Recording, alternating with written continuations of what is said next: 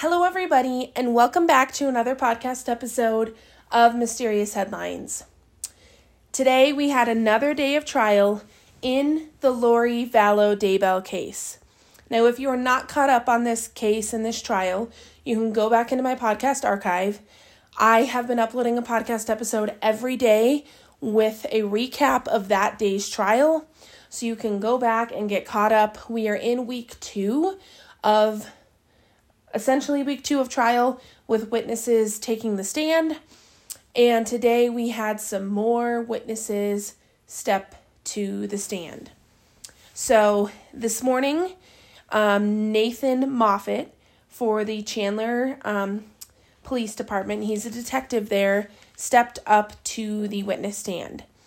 He said that on July 11th, 2019, again, that was the day Charles Vallow died, he responded to their house.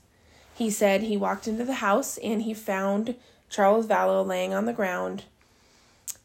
He said that he was asked to interview Alex. So Alex told him that he spent the night at Lori's house because he planned to do something the next day.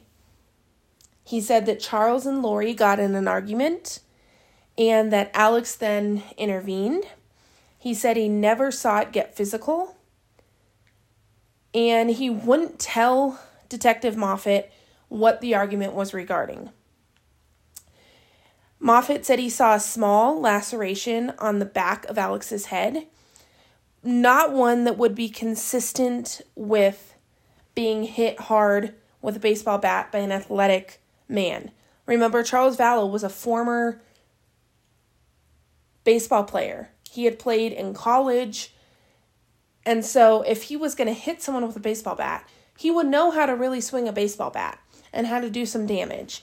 And Moffat said the small laceration he saw was not consistent with being hit very hard with a baseball bat by someone that's athletic. Alex told Moffat that he was hit in the head and that he then went to his room to get his gun. Alex said he told Charles to drop the bat. And Charles said to Alex, "What are you going to do about it?"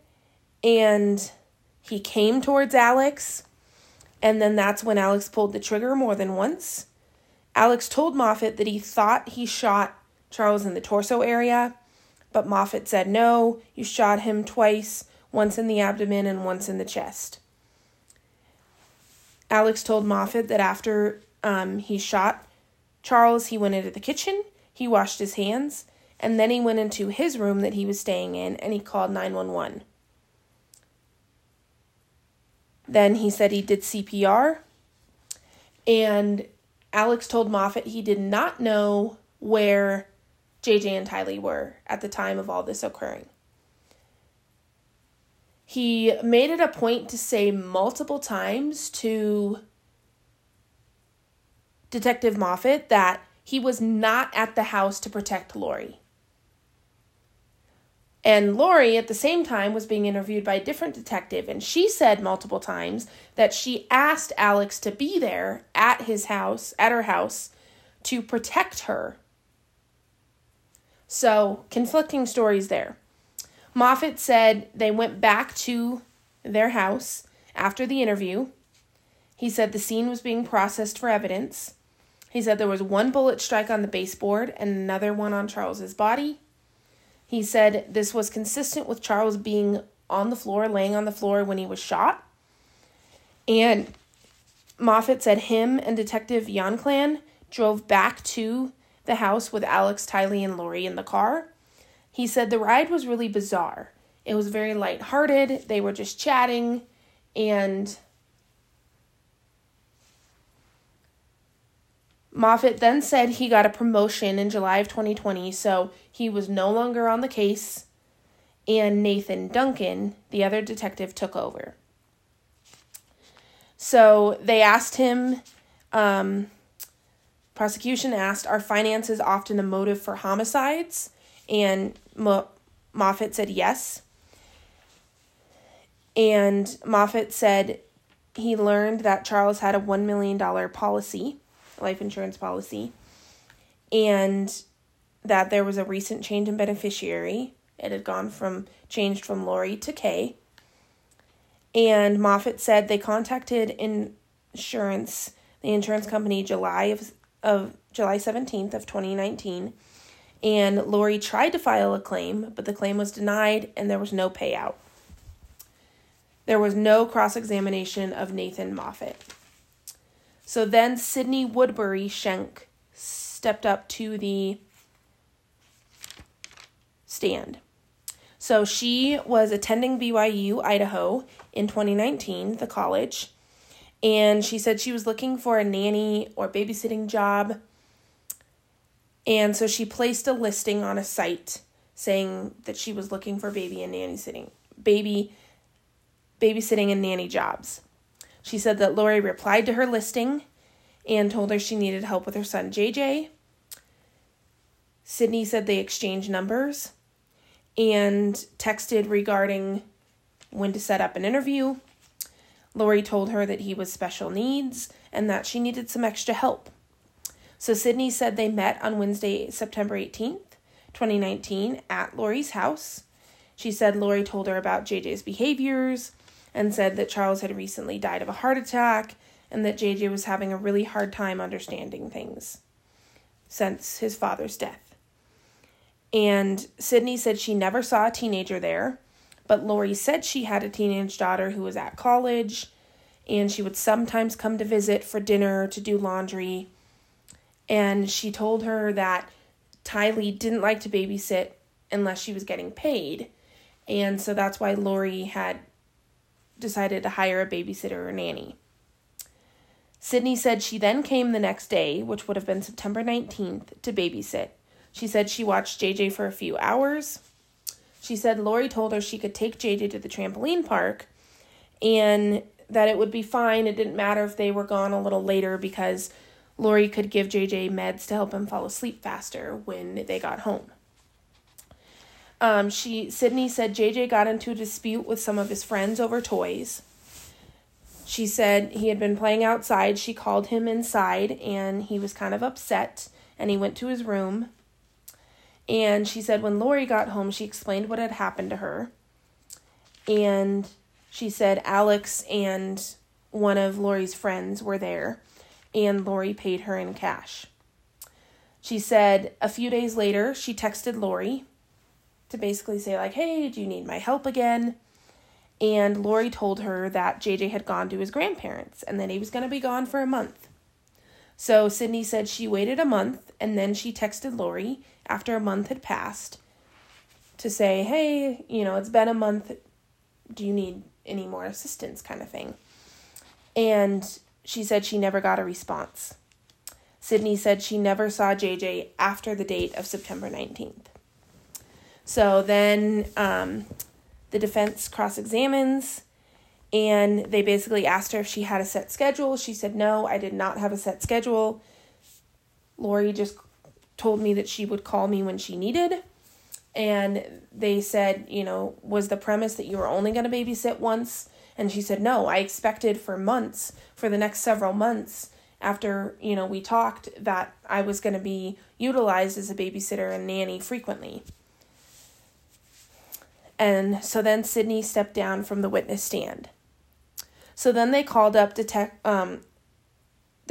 Josh Wilson, who was the principal for Kennedy Elementary in Rexburg, Idaho at the time, 2019.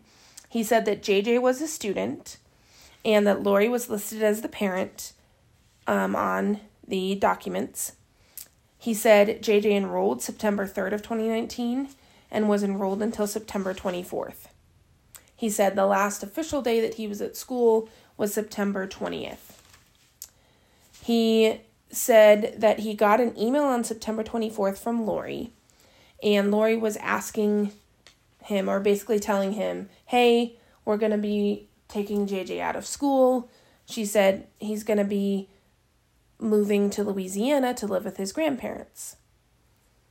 And Wilson said he then called Lori and said, hey, once he's in Louisiana, have his new school call us so we can send over the records, which is a common thing that schools do. They will send records from one school to the next if a kid is moving a school, just so that they have all the records of academic records, any behavior records, anything like that. That's important for the new school coming in to know.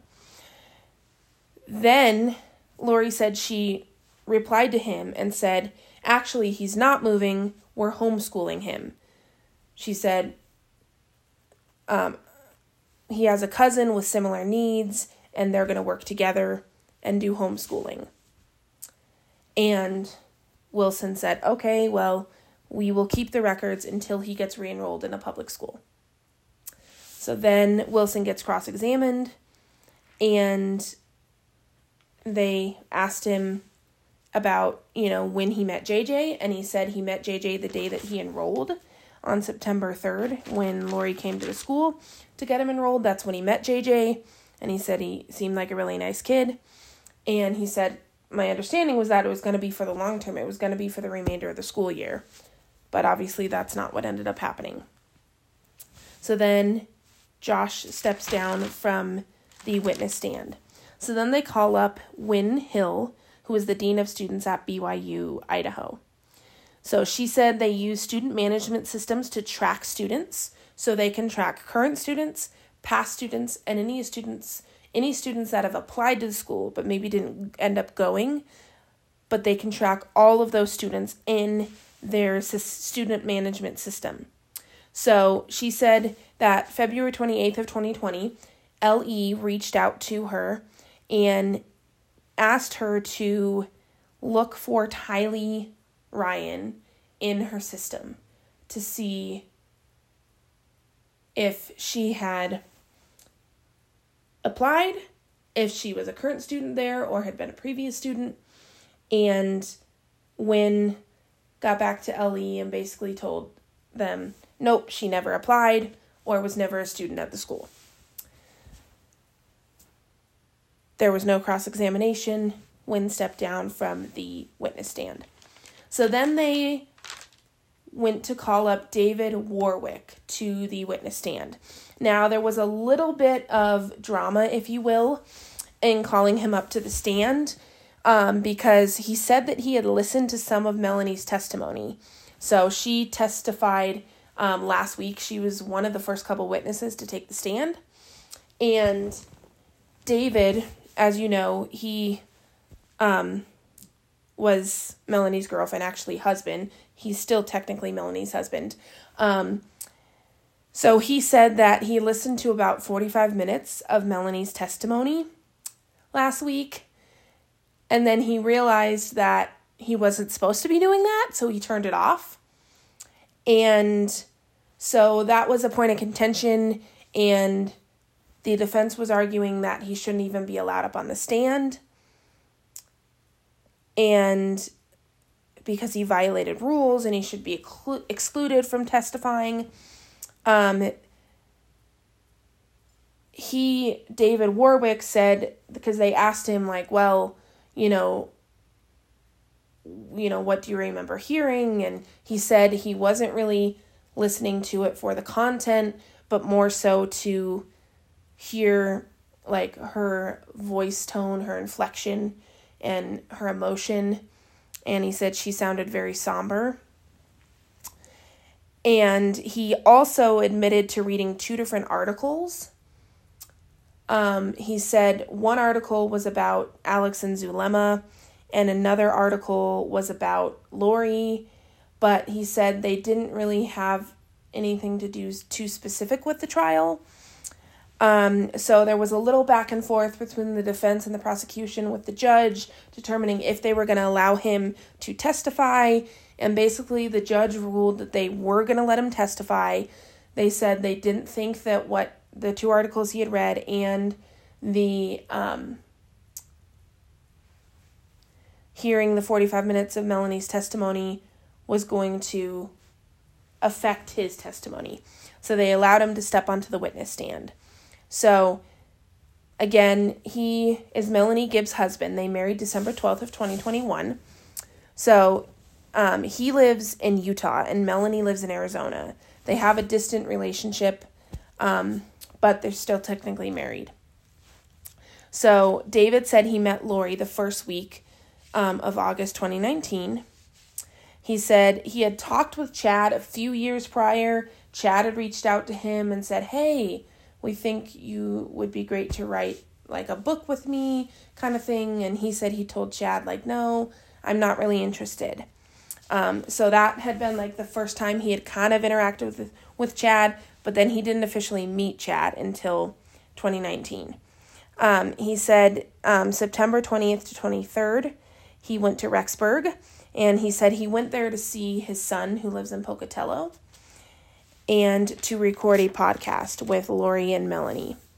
He said he had planned to stay at a hotel in Idaho Falls, but then Lori said, no, I have an extra bedroom. You can stay with me. So he said he had never met JJ prior to going to Rexburg for this weekend. He said that he tried to play with JJ. He said he has a son that has autism and Down syndrome. And so he understands children with special needs. But he said JJ just wouldn't acknowledge him. He'd try to play with him. He'd try to talk to him. And he would just kind of got ignored. He said there was no Tylee. He didn't see her at all. He was told that she was attending BYU Idaho. He said JJ played outside with his friends a lot, and he seemed really happy. David said he didn't believe Chad and all this light and dark stuff and all these evil spirits. He said he just didn't really believe Chad in any of his teachings. He said that Chad wanted him to go see 80 acres for sale near his house. David said he had a friend who was an investor who was interested in possibly buying property. So they went to look at it together for his friend. David was asked about, David asked Chad about his marriage because he said Lori and Chad were, very flirtatious together, and he could tell that they were kind of a couple, but he also knew that Chad was still married to Tammy. And so he asked Chad about that, and Chad said Tammy's a good wife, but he said her time is coming up. He said, I had this dream, 3 years ago that she was going to die prior to 50 years old. I've just had this vision. So then David said they recorded a podcast at Lori's house, and at that time, he was told JJ was with Alex. Then he said at 10:30 p.m. that night, the front door opened, and Alex came into the house carrying JJ in his arms with JJ asleep on his shoulders. And David said that night he had a terrible nightmare. He said Melanie even woke up. She heard him scream and went to see what was wrong. And Melanie said she really wanted to get Melanie and Chad to come and pray a blessing over David. And so she went to try and get them, and she didn't get a response. So then David said they woke up that morning, and him and Melanie went downstairs to say goodbye to everybody. And Melanie had told Lori about his nightmare. And David told her about it as well. And then Lori told David that JJ had an episode, and he had climbed on the cabinets, he had knocked over a picture, clawed on the refrigerator, and that she had called Alex to come take care of him. David said he didn't see any damage on the cabinet, didn't see any scratch marks on the refrigerator, nothing of the sort. David said he asked to see JJ so that he could give him a blessing. And Lori said Alex came to get him. He's not here.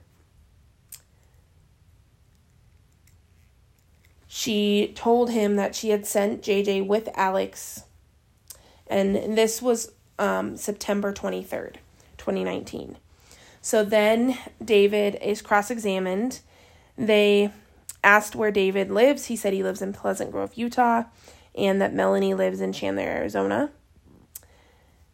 They asked him who the audience of the podcast was that he was recording, and he said it was for people of the LDS faith, and he said it was for education, not for money. We weren't trying to make a profit. We were just trying to educate people. And they asked him, like, well, what do you think about, when Charles told you that he had a premonition that Tammy was going to die before the age of 50? What do you think about that? And he said, I just really wasn't sure what to think about that or what to believe. Then they took a break in the trial, and they came back, and the judge decided that he said the trial is going faster than expected. They're getting through witnesses faster than expected, so that he said they will have tomorrow off. So Friday, they are not going to have trial because things are simply going faster than expected. So people will get a 3-day weekend. So then David stepped off the witness stand. So then they called up Bruce Mattingly. So he works for the Fremont County Sheriff's Department. So he said that January 3rd of 2020, they served a search warrant at Chad's property. He said they took evidence from his house, and they took it to the sheriff's office of St. Anthony. And then they said they didn't have any more questions for him and that he will be testifying later. So Bruce Mattingly stepped off the witness stand. So then they called up Benjamin Dean, who was an FBI intelligence analyst. So he said he works out of the Salt Lake field office, and he works for the Crime Investigation Squad. And his job is basically to analyze info. So he said he was asked to review tips following a press release on March 5th, 2020. So this press release was talking about JJ and Tylee being in Yellowstone. So he said he basically asked for any visitors that had been to Yellowstone around that time frame for any pics and videos that they had.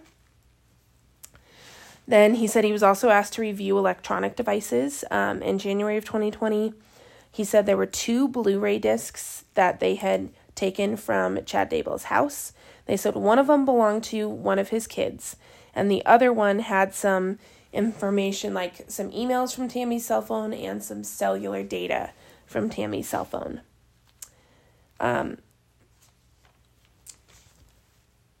He said the one email was sent on September 9th of 2019, and it was from Chad to Tammy.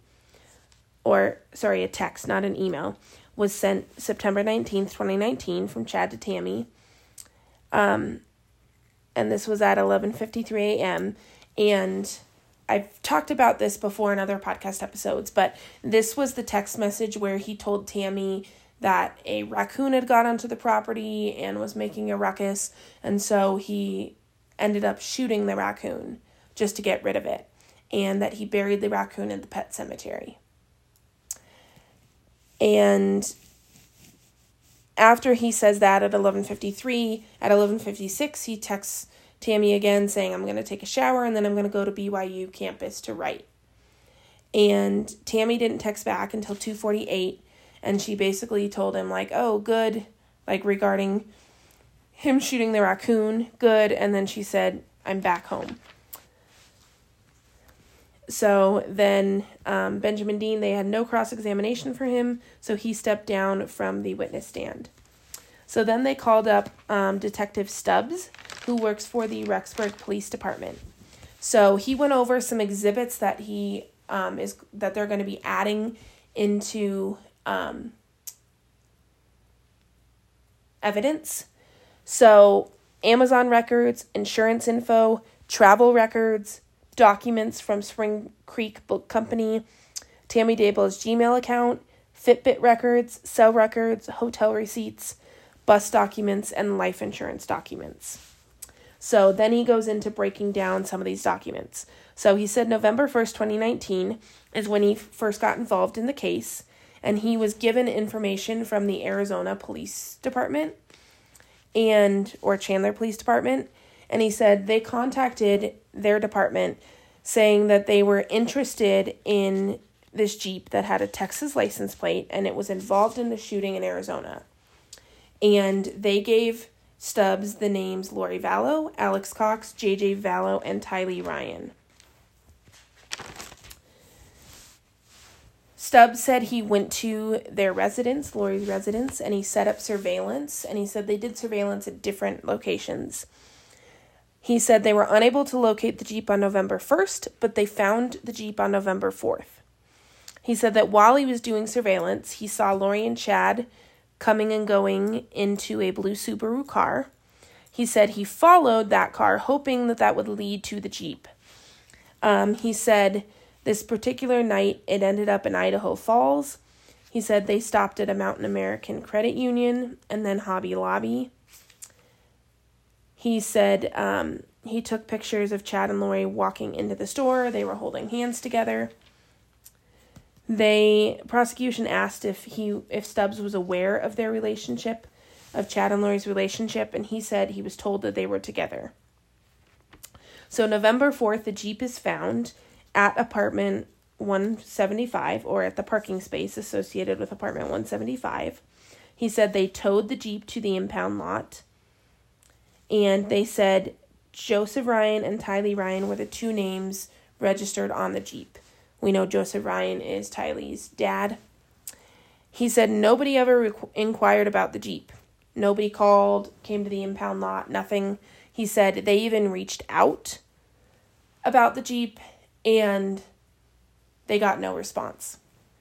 So then he said November 26th, he was asked to return to Lori's apartment after Kay had requested a welfare check.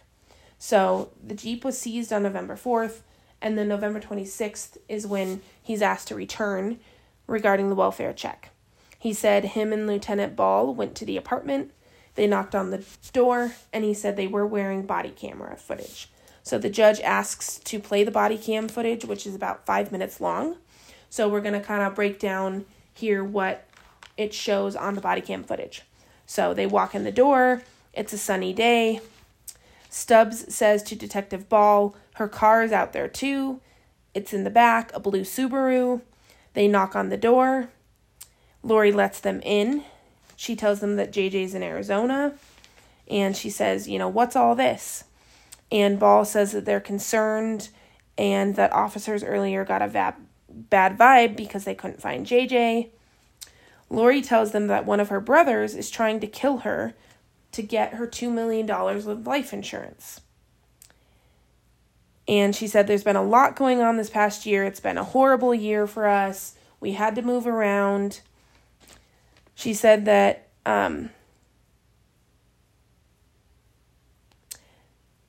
Kay had been fighting to get access to JJ. And Lori said her husband switched the life insurance policy to Kay, and that Kay got $1 million. She said Kay was going to try to sue me for JJ, and I have nothing. She said, I don't tell people the truth about where we are or what we're doing. She said, everyone is causing me trouble. She said her brother in Kansas is trying to kill her. And Detective Ball asks if they need to be concerned. And Lori said she's going to move back to Arizona to live with Melanie Gibb. But she said, don't tell anyone. So then the officers leave. Stubbs and Ball leave. Stubbs says they were concerned about their safety because it was evident that Lori was being evasive and she was lying. Lori had said Alex was there, but he didn't come downstairs. But he said they could hear movement at the top of the stairs. And he said the whole time he was kind of concerned that Alex might come down the stairs, sneak down the stairs and surprise them, and who knows what he would do. Stubbs said he went back to the apartment, and under the clause of we're going to see if she will call Melanie, because apparently Melanie had not been answering, Melanie Gibb. And so he said, we're going to go back to the apartment. We're going to talk to Lori, see if she can get Melanie to answer.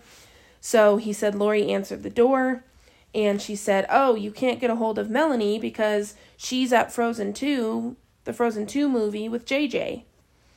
And Stubbs told Lori that you need to have Melanie call us because we need to confirm the whereabouts of JJ. So he said that was his last encounter with Lori that day. He said they were able to reach Melanie. She told him she did not have JJ, she was not in Arizona, and she had not gone to the movies. So then Stubbs said after assessing the statements, by and large, everything was inaccurate. JJ was not in Arizona, Tylee was not attending BYU, and Lori said Chad was Alex's friend, which was not true.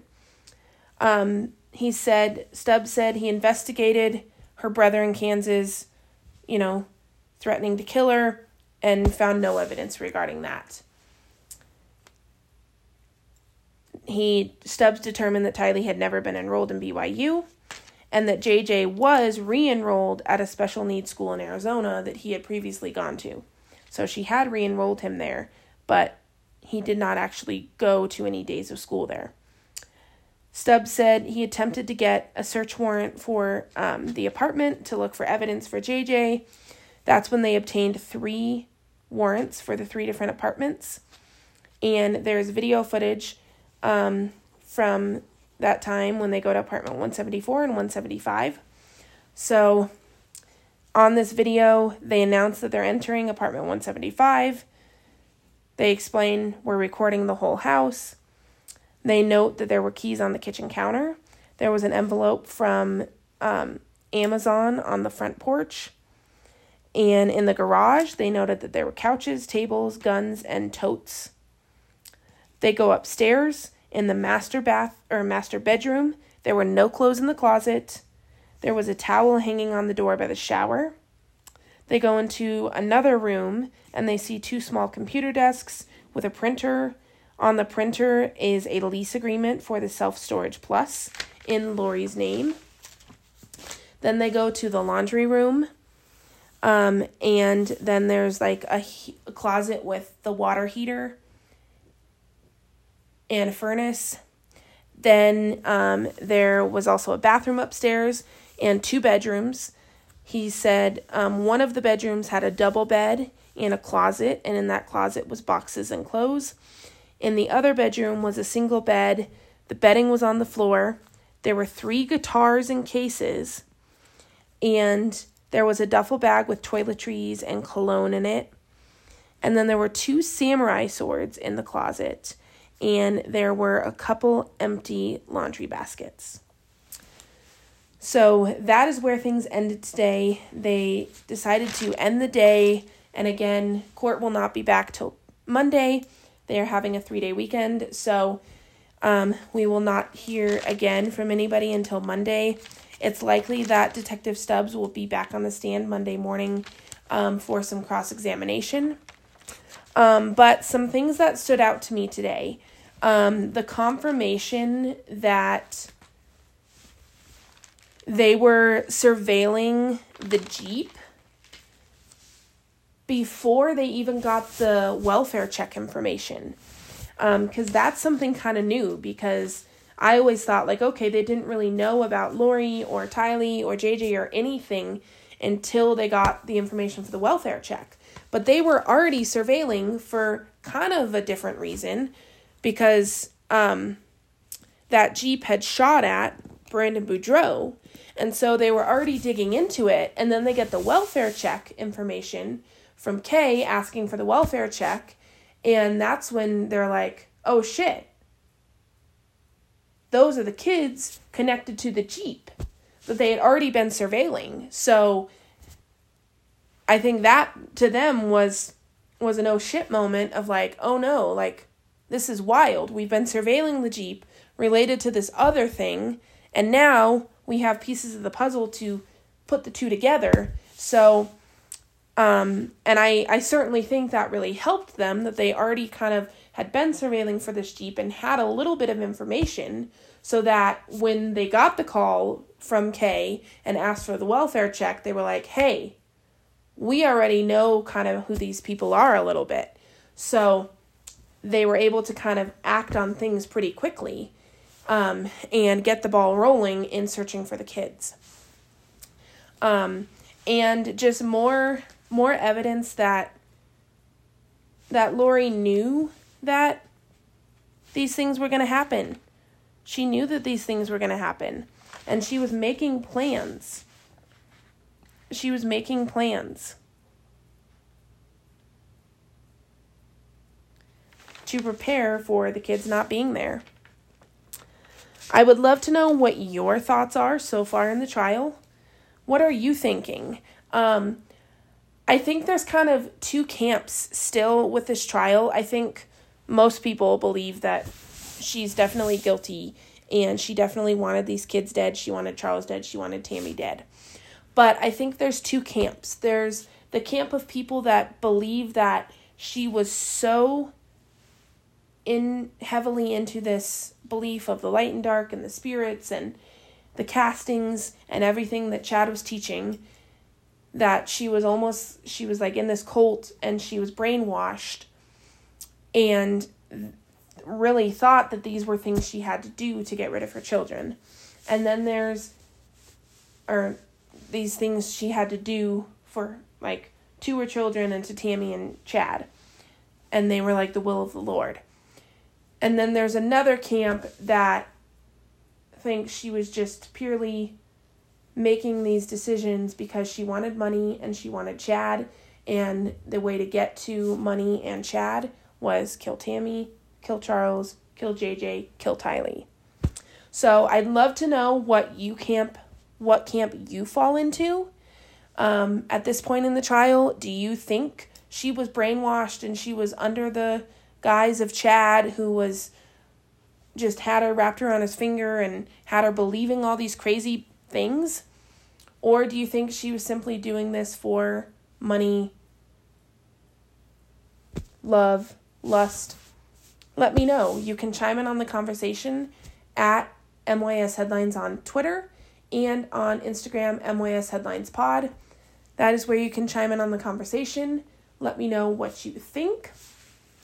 As always, thank you so much for listening, and don't forget to hit that subscribe button wherever it is you are listening to this podcast so you can be notified the next time I upload a podcast episode. So the next one for Lori's trial will be on Monday, because that will be the next day of trial that they have. So we have a couple-day break, and then we will resume on Monday with more witnesses called to the stand.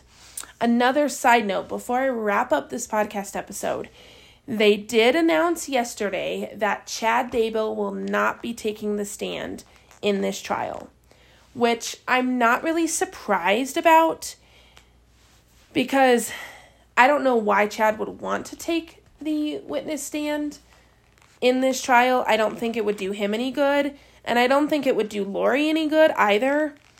And if he did take the stand, there's a high chance that he would just plead the fifth and not say anything anyway. So I really don't think it's to the benefit of anybody else. But there has been a thought process, well, okay, if Chad was to testify, then, and like basically throw Lori under the bus and say, like, yeah, this is all Lori's fault, then she might do the same thing in his trial.